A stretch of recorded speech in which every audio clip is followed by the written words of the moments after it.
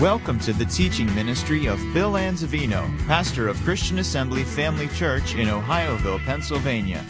We pray you are challenged in your walk with the Lord through the following teaching.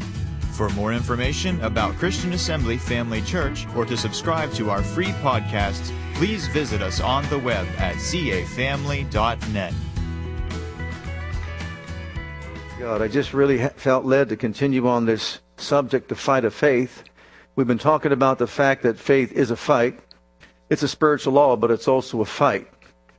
And of course, fighting the good fight of faith means you have opposition, correct? We have forces that are aligned against us to destroy us. The devil, the world, and the flesh coming against us to impede our progress and prevent us from finishing our course. Paul said that he fought a good fight. He finished his course. He kept the faith. And so really the subject of faith is one that's never going to be overused. We need to teach it constantly because it runs cross-grain to the way we think in the natural. Without faith, you can't please God.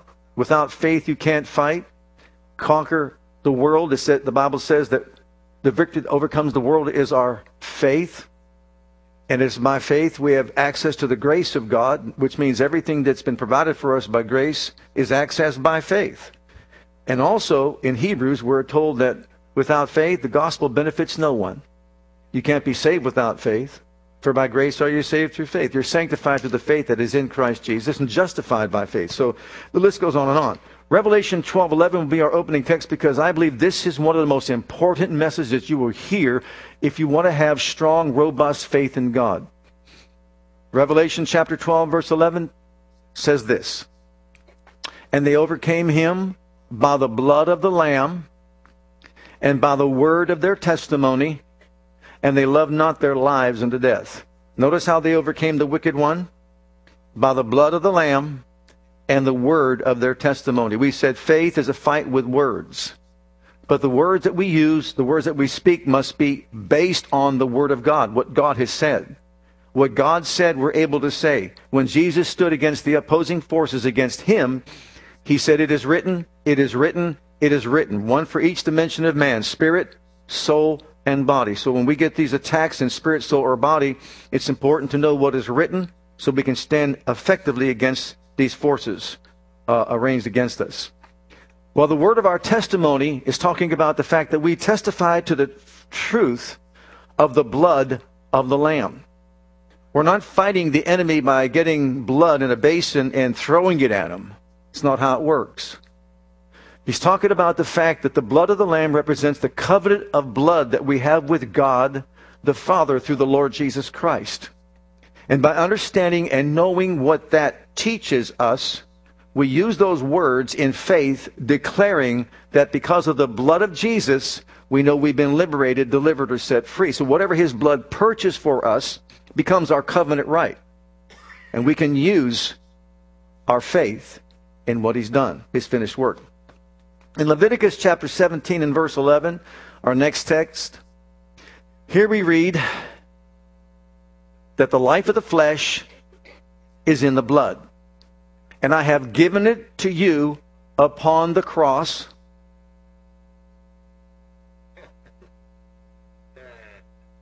I just want to make sure you're awake, because I know next week you're going to be a little bit tired. I have given it to you upon the what? Altar, to make an atonement for your souls, for it is the blood that maketh an atonement for the soul. How important is the blood to the physical body? Without it, there is no life. How important is the blood of Jesus to the spiritual condition of mankind? Without it, there is no life. For whether there's no shedding of blood, there's no remission of sin. So we understand that the shedding of blood in Jesus, of course, provides eternal life for humanity. It's been said that the Bible is a bloody book, or a book of blood, about blood. And just like the human body, if you cut the human body, what happens? It bleeds. And someone once said, if you cut the Bible in any place, it'll bleed. It'll bleed the red crimson blood of the Lord Jesus Christ. There is a crimson thread that runs from Genesis all the way to Revelation, because it's all about the blood of Jesus. It represents the blood of Jesus. You go to the fall of man in the garden when he was kicked out and banished. He had to be covered because he was naked and ashamed. And so what we see is God slaying animals, killing innocent animals, taking their blood to have peace between himself and man and covering them. So atonement means to cover. So they were covered from the beginning in Genesis with sacrificial blood. But then we see that same concept taught to Cain and Abel. Abel brought a gift of blood, a sacrifice of blood, and his blood sacrifice was accepted. But Cain brought the fruit of his land, which represents his own works, his own labor. And even though it was a wonderful gift, and maybe even the best gift, I heard one faith preacher that I really admire a lot. I don't agree with it. He said it was because he didn't offer it in faith. Well, you know what? Faith is based on the Word of God. And if God said, give me a blood sacrifice, then faith means you're offering it a blood sacrifice to God because you're believing His Word.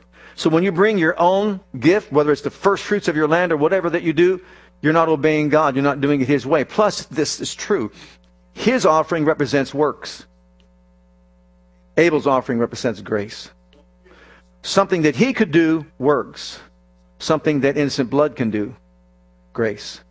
So from the very beginning to the book of Revelation, where we see they overcame him by the blood of the Lamb, also they had their clothing washed in blood, is a scarlet thread called the blood of Jesus that redeems mankind from his fallen state.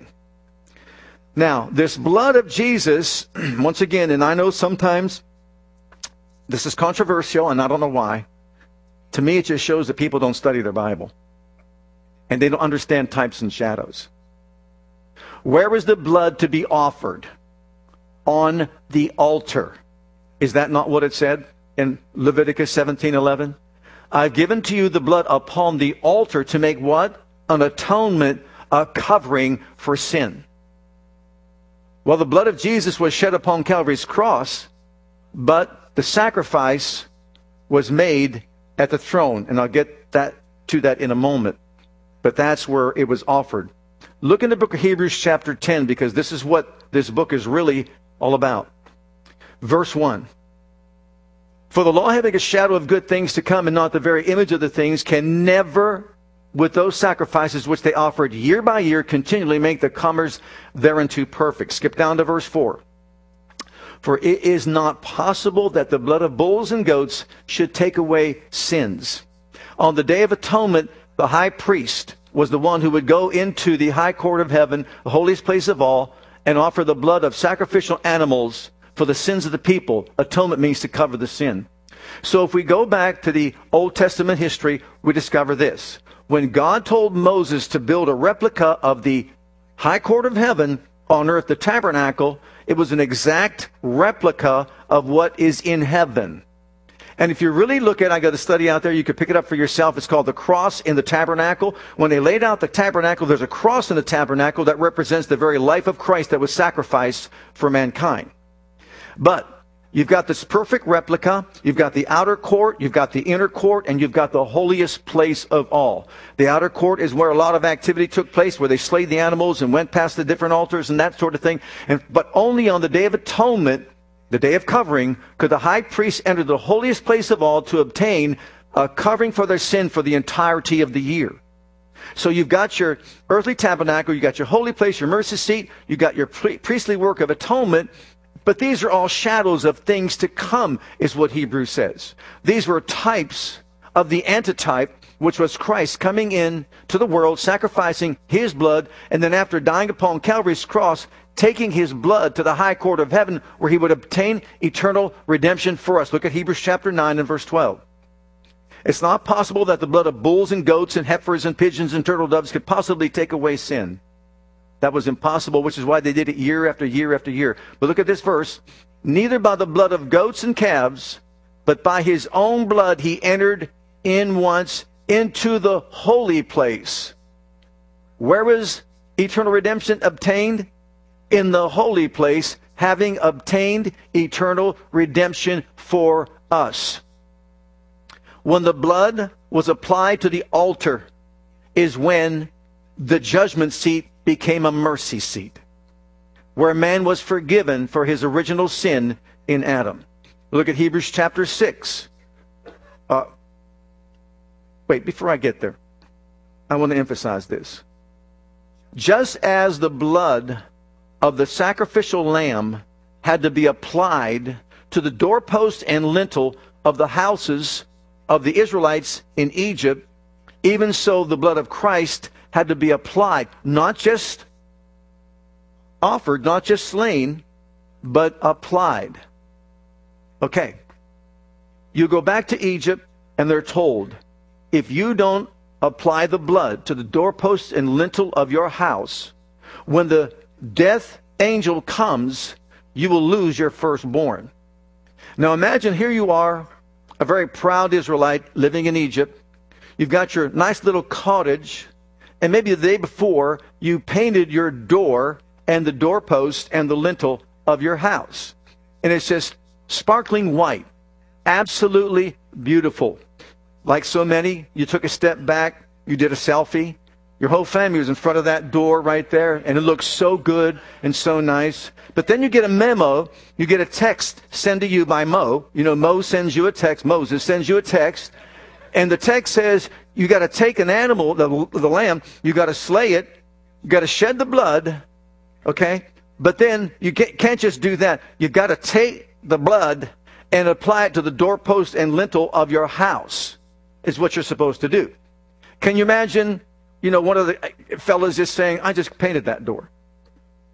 It looks so beautiful, looks so good, so nice. I'm going to send one of these pictures over to the kids over on the other side of Egypt. But if I don't use the blood to mess it up, what's going to happen? We're going to lose our firstborn. It wasn't the shed blood that provided the protection. It was the shed blood applied that provided the protection. It didn't matter if you were an Egyptian or an Israelite. If you did not apply the blood, there was no protection from the for the firstborn. Is that not true?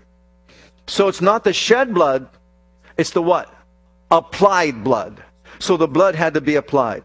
Now look at Hebrews chapter 6. I'm going to show you the direction that we're going in right now, because this is so important to our life of faith. That you be not slothful, but followers of them who through faith and patience inherit the promises. Now remember, they were kept out of the promised land because of what? Unbelief. So now he explains how to have the kind of faith that will get us into our promised land. This is the kind of faith that is sure and steadfast, that enters into beyond the veil. Look at what it says. For when God made promise to Abraham. Well, let's back it up. That you be not slothful, but through faith and patience inherit the promise. For when God made promise to Abraham, because he could swear by no greater. Notice the language. He could swear by no greater. He sware by himself, saying, surely, blessing I will bless thee, and multiplying I will multiply thee. And so after he had patiently endured, he obtained the promise. For men verily swear by the greater, and an oath for confirmation is to them an end of all strife. Wherein God, willing more abundantly to show the heirs of promise the immutability, unchangeableness of his counsel, confirmed it by an oath, that by two immutable things in which it was impossible for God to lie, we might have a strong consolation, who have fled for refuge to lay hold upon the hope that is set before us. Which hope we had as an anchor for the soul, both sure and steadfast, and which entereth into that within the veil. So our faith finds its roots in a blood covenant relationship that was established between God the Father and God the Son on the behalf of mankind.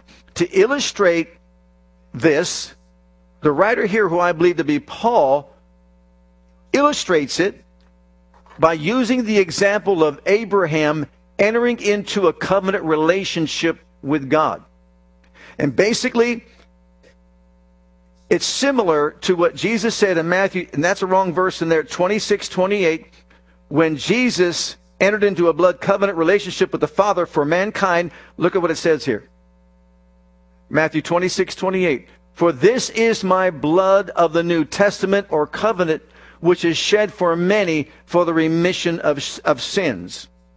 So he uses this covenant to reveal to us how to have strong faith in God and in his integrity or in his word, knowing that God must honor his word or he violates his covenant. Now the word confirm, he confirmed it by an oath. It means to remove all doubt by an authoritative act or indisputable fact. To remove all doubt. Well, if you remove all doubt, what's left? Faith. In order for Abraham to have faith, God had to remove all doubt. But how do you remove all doubt from someone? That's the question. Well, the answer is found in Genesis chapter 15, because when Abraham asked God that question, here's what God did. Abraham basically said, Genesis 15, how do I know I can trust you? How do I know you will honor your word? How do I know that if I step out on the integrity of your word, that I'm not going to sink, I'm not going to fall, I'm not going to go under? Genesis 15, let's read it. And he said unto him, I am the Lord that brought thee out of the Ur of the Chaldeans, to give thee this land to inherit it. And he said, Lord God, whereby shall I know that I shall inherit? In other words, I'm not going to surrender all to you.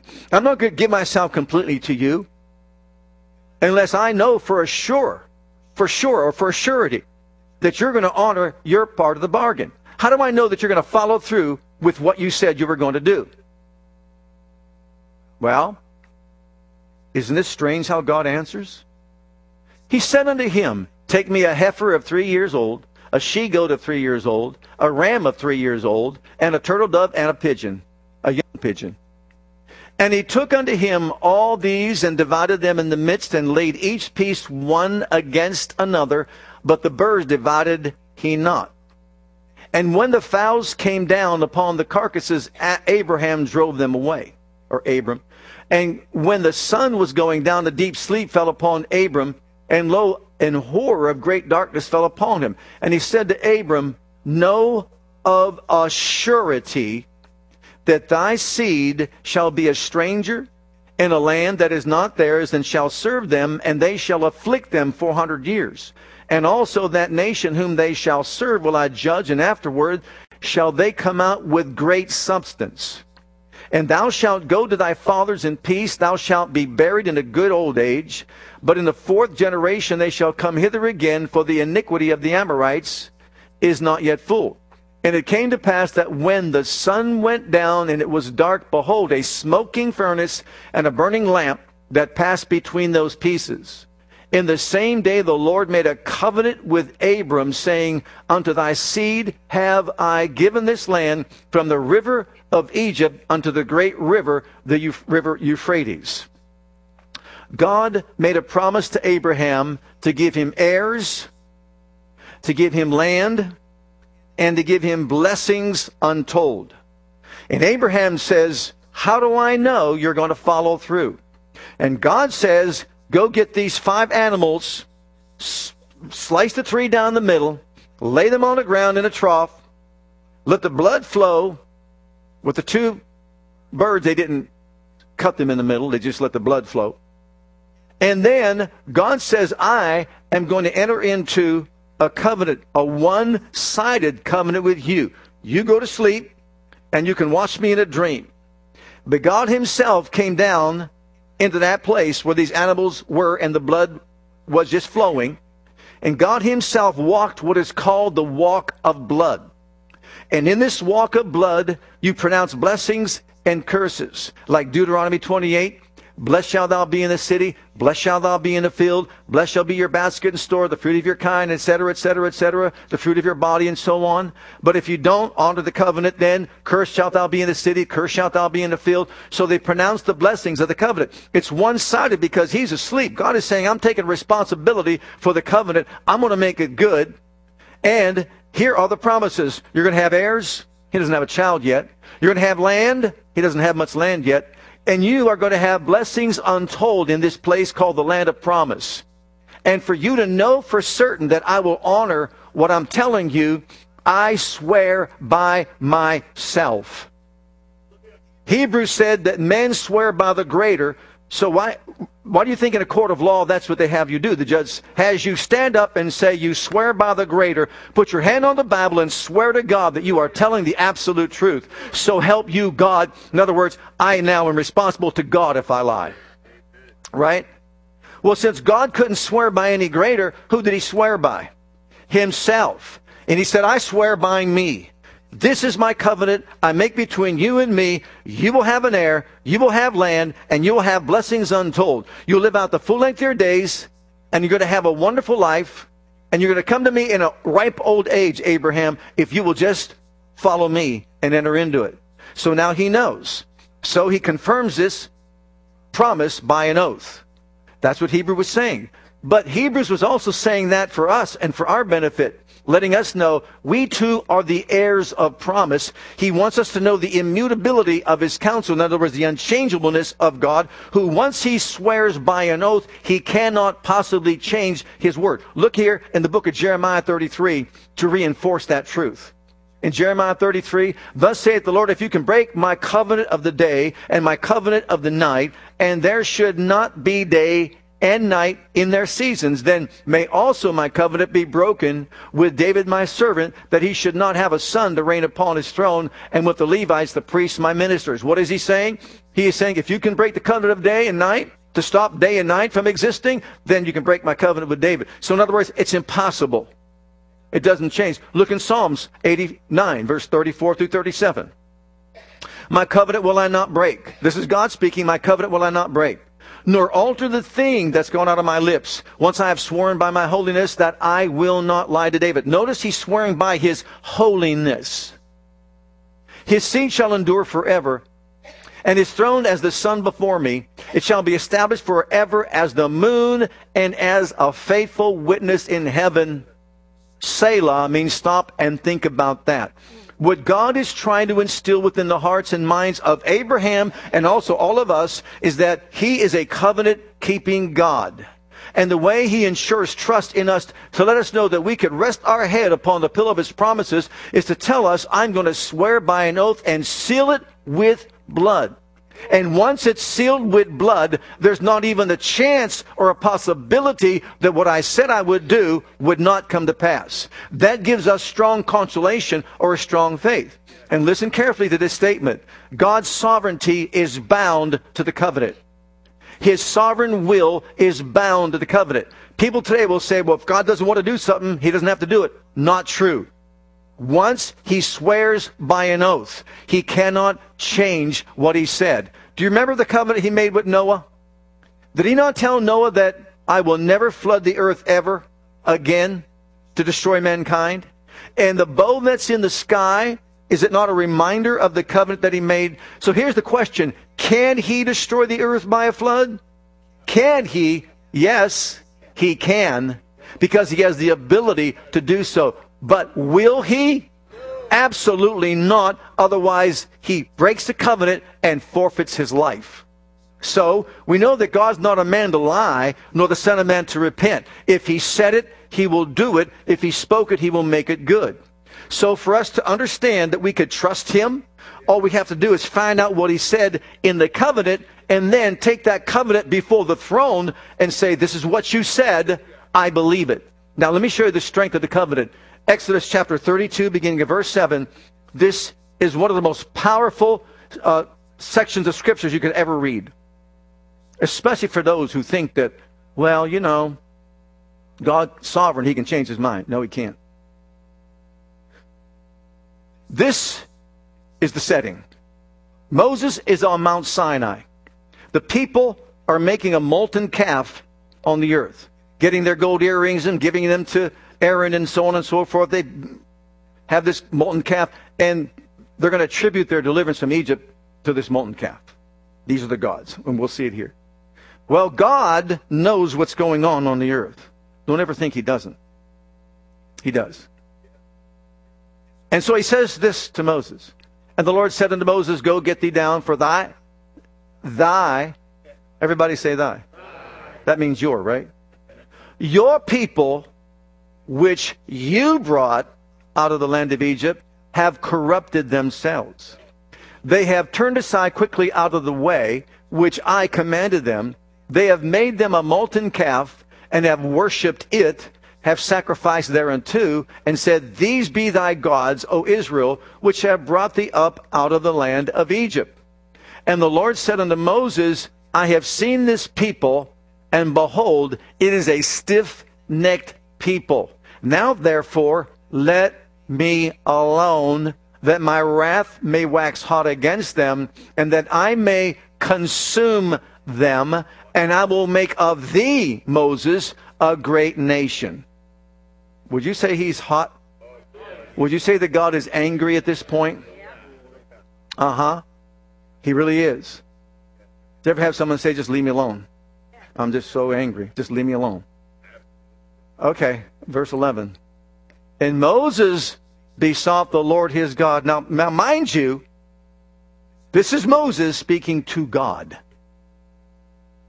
And said, Lord, why does your wrath or anger wax hot against your people? Not mine, your people, which you have brought out or brought forth out of the land of Egypt with great power and with a mighty hand. Wherefore should the Egyptians speak and say, for mischief did he bring them out, to slay them in the mountains and to consume them from the face of the earth? Turn, he's speaking to God now. Turn from your fierce wrath and repent.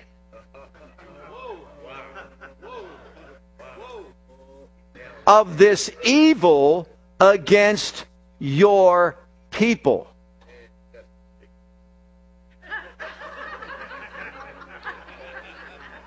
He's talking to God that way. Did you get that? He's talking to God that way. Now, how and why? Well, the next word tells us how and why. Remember Abraham, Isaac, and Israel, thy servants, to whom thou swearest by thine own self, and said to them, I will multiply your seed as the stars of heaven, and all this land that I have spoken of I will give unto your seed, and they shall inherit it forever. And the Lord repented of the evil which he thought to do unto his people. Can you see the strength of the covenant? When Moses appealed to God and reminded him of his oath, God had no choice but to repent, which just means to change his mind and not destroy the people. Now, of course, they broke the covenant, but the covenant was not with them only. It was Abraham, Isaac, and Jacob. But my point is, look at the position, the foundation for the faith of Moses to stand there before God and talk to him like that. Actually, one translation says he talked to his face. Face to face before God, he is telling him, you got to repent. You have no choice but to repent. You made a vow. You made a covenant to Abraham, Isaac, and Jacob. There's no possible way you can wipe them out. Besides, I don't want more kids. Moses didn't want to raise any more children. So I am not going to let you get away with this. Now, when it comes to a blood covenant relationship, I have the ceremony here written down for us just to quickly look at. First of all, there has to be a meeting place where the two covenant heads make a decision. Here we're going to meet and we're going to invite people to come to be a part or to be a witness to the covenant. And then we're going to exchange gifts with one another.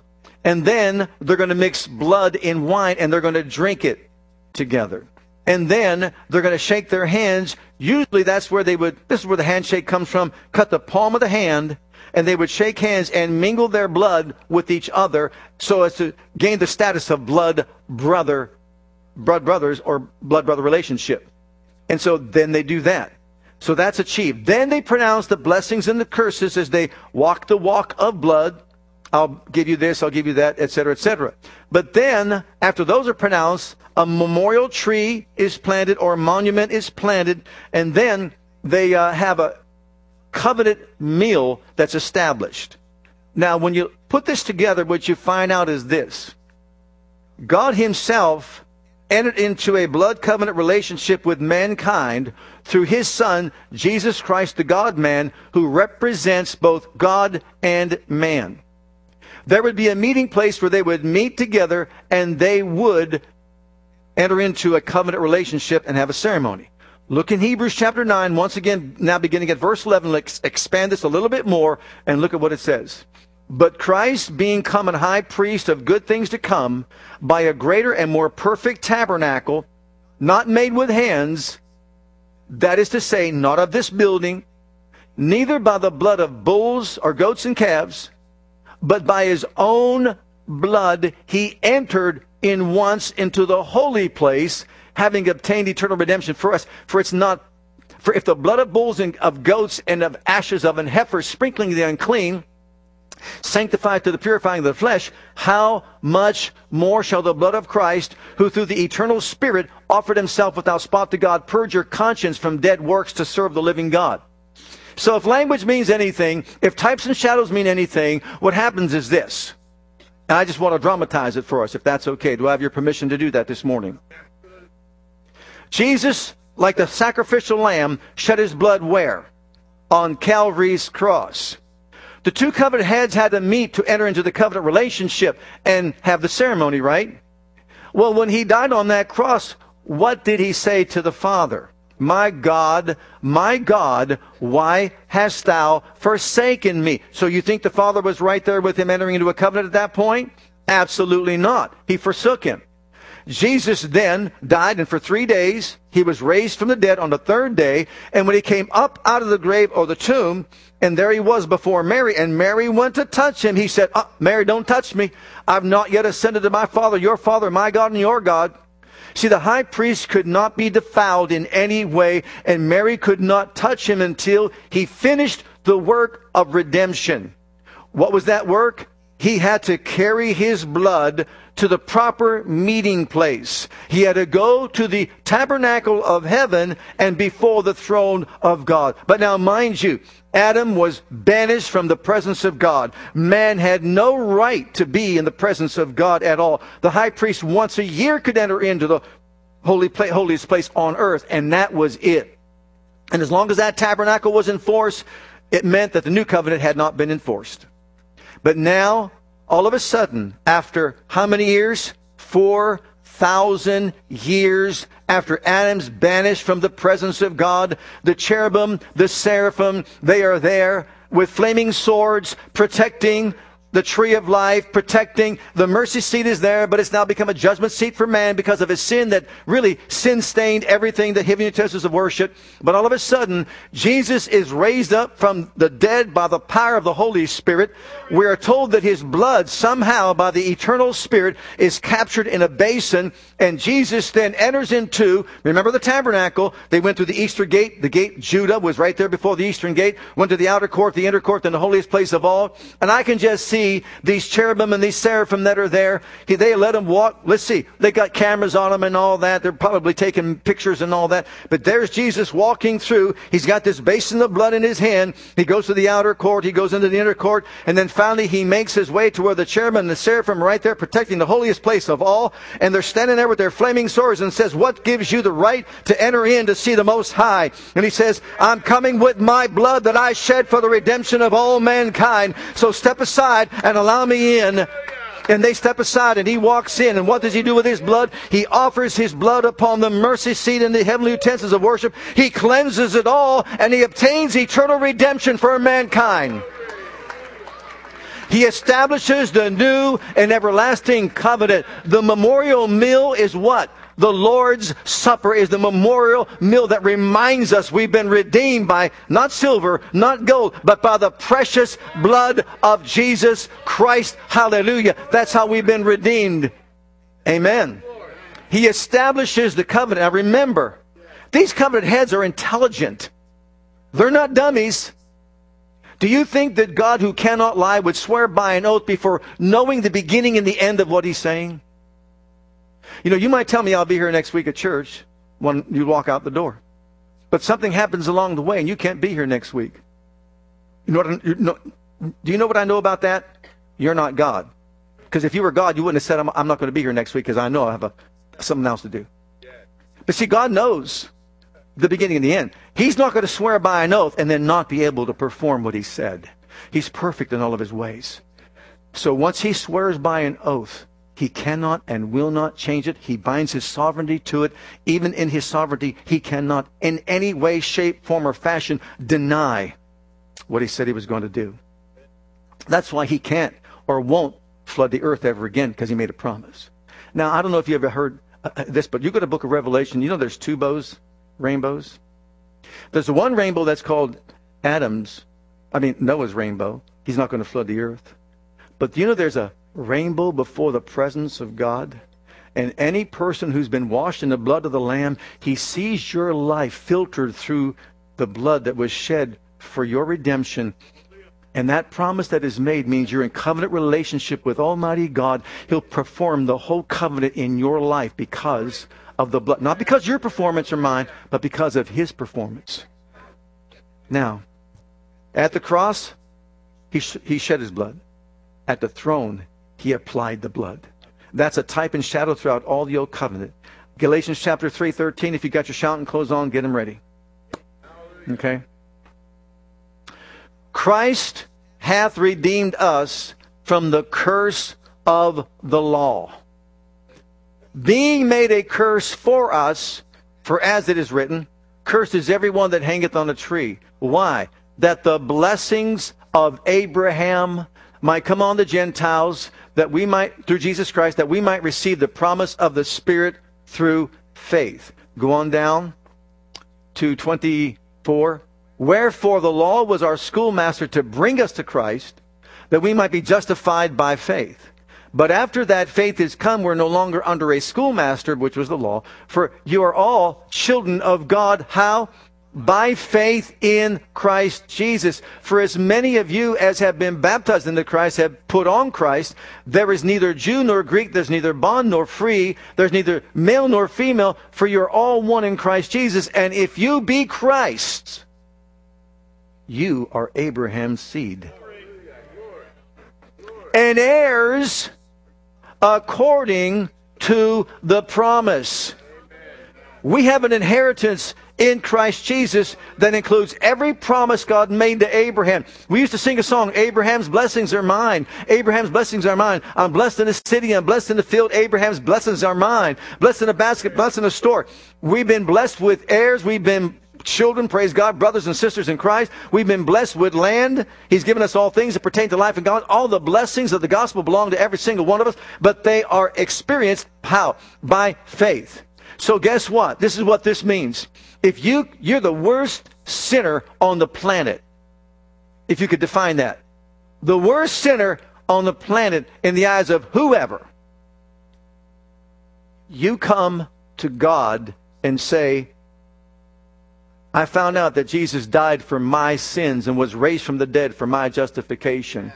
I am calling upon the name of Jesus to rip me up out of the miry clay and take me and put me in his kingdom right here, right now. Guess what? Jesus can't say no. The Father can't say no. You're too awful of a person. What he says is, I shed my blood for you. I've cleansed you from all unrighteousness. And now by faith, you see, it's by faith we access it. Even though it's been done, by faith we access it. See, if it was just the shed blood, and everybody would be saved in the world. It's the applied blood. Have you applied it to your spiritual condition? There's a fountain filled with blood drawn from Emmanuel's veins. Every sinner plunged beneath the flood lose all his or her guilty stains. That blood is coursing through our veins right now. If you've accepted Christ as your Savior.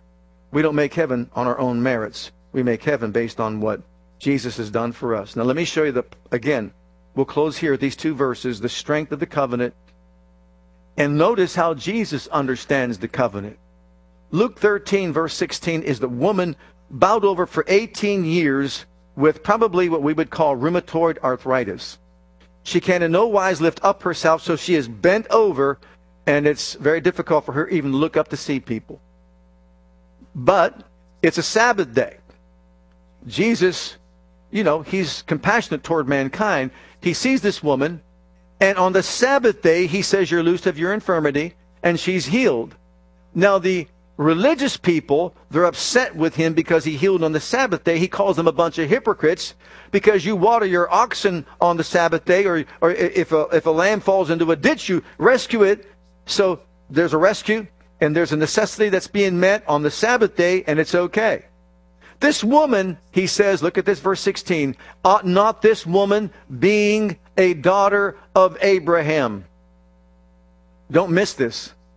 What's the reason why she should be healed? She is a daughter of the covenant. Being a daughter of Abraham. He didn't say because she's perfect. He didn't say because she's done everything right. But because she is a daughter of Abraham, whom Satan bound, lo, these 18 years, be loosed from this bond on the Sabbath day. So healing is a part of the covenant. It belongs to the children of God. Remember the Syrophoenician woman when Jesus told her, it's not right for me to give the children's bread and cast it to the dogs? Remember that? The children's bread stands for the whole covenant. It's talking about it all belong. It's their package deal. It belongs to them. So healing is the children's bread. Because she was asking for deliverance for her daughter who was bound by a demon. And she said, I don't want all that your children have. Give me a crumb that falls from the table and I'll be satisfied. And he said to her, woman, great is your faith. For that saying, the devil's gone out of your daughter. But he identifies the fact that the children's bread, healing belongs to the children of God. It's part of it. It's part of our covenant right. And she was healed, delivered. Our closing text is Psalm 103. This is something that can really be enlarged, this teaching. There's so much involved here. But look at Psalm 103. David speaking out. Bless the Lord, O my soul, and all that is within me. Bless his holy name. Bless the Lord, O my soul, and forget not all his benefits. A benefit is a condition of a contract.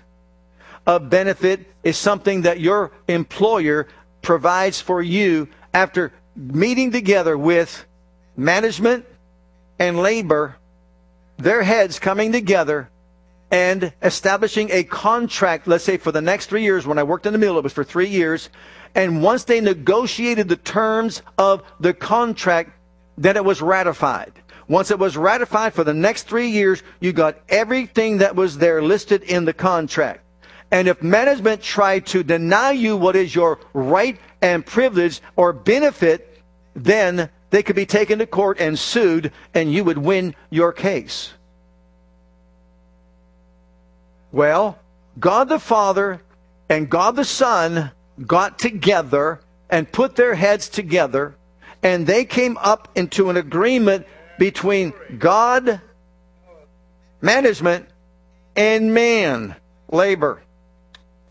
In the person of Jesus Christ, we have both represented. And when they sat down at the negotiating table, here's what they said. We'll forgive all their sins, heal all their diseases, redeem their lives from destruction, crown them with loving kindness and tender mercies, and satisfy their mouth with good things, that their youth is renewed like the eagles. And whoever calls upon the name of the Lord shall be saved. Those are the benefits of the covenant. The benefit is the right and the privilege of every child of God. All we've got to do is use our faith. You might just say, well, what if I call upon him and it doesn't happen? That's impossible. On his end, it has to happen, and he has to honor it. Let's read the next 2 verses. Who forgives all your diseases, redeems your life from destruction, crowns you with loving kindness and tender mercies, and satisfies your mouth with good things, that your youth is renewed like the eagle. That's called the fountain of youth. The fountain of youth is not some geographical location on earth. It's in your mouth. It's our tongue. Glory. I don't know about you. We've got a lot to learn and a lot to apply, don't we? Let's all stand together before the Lord.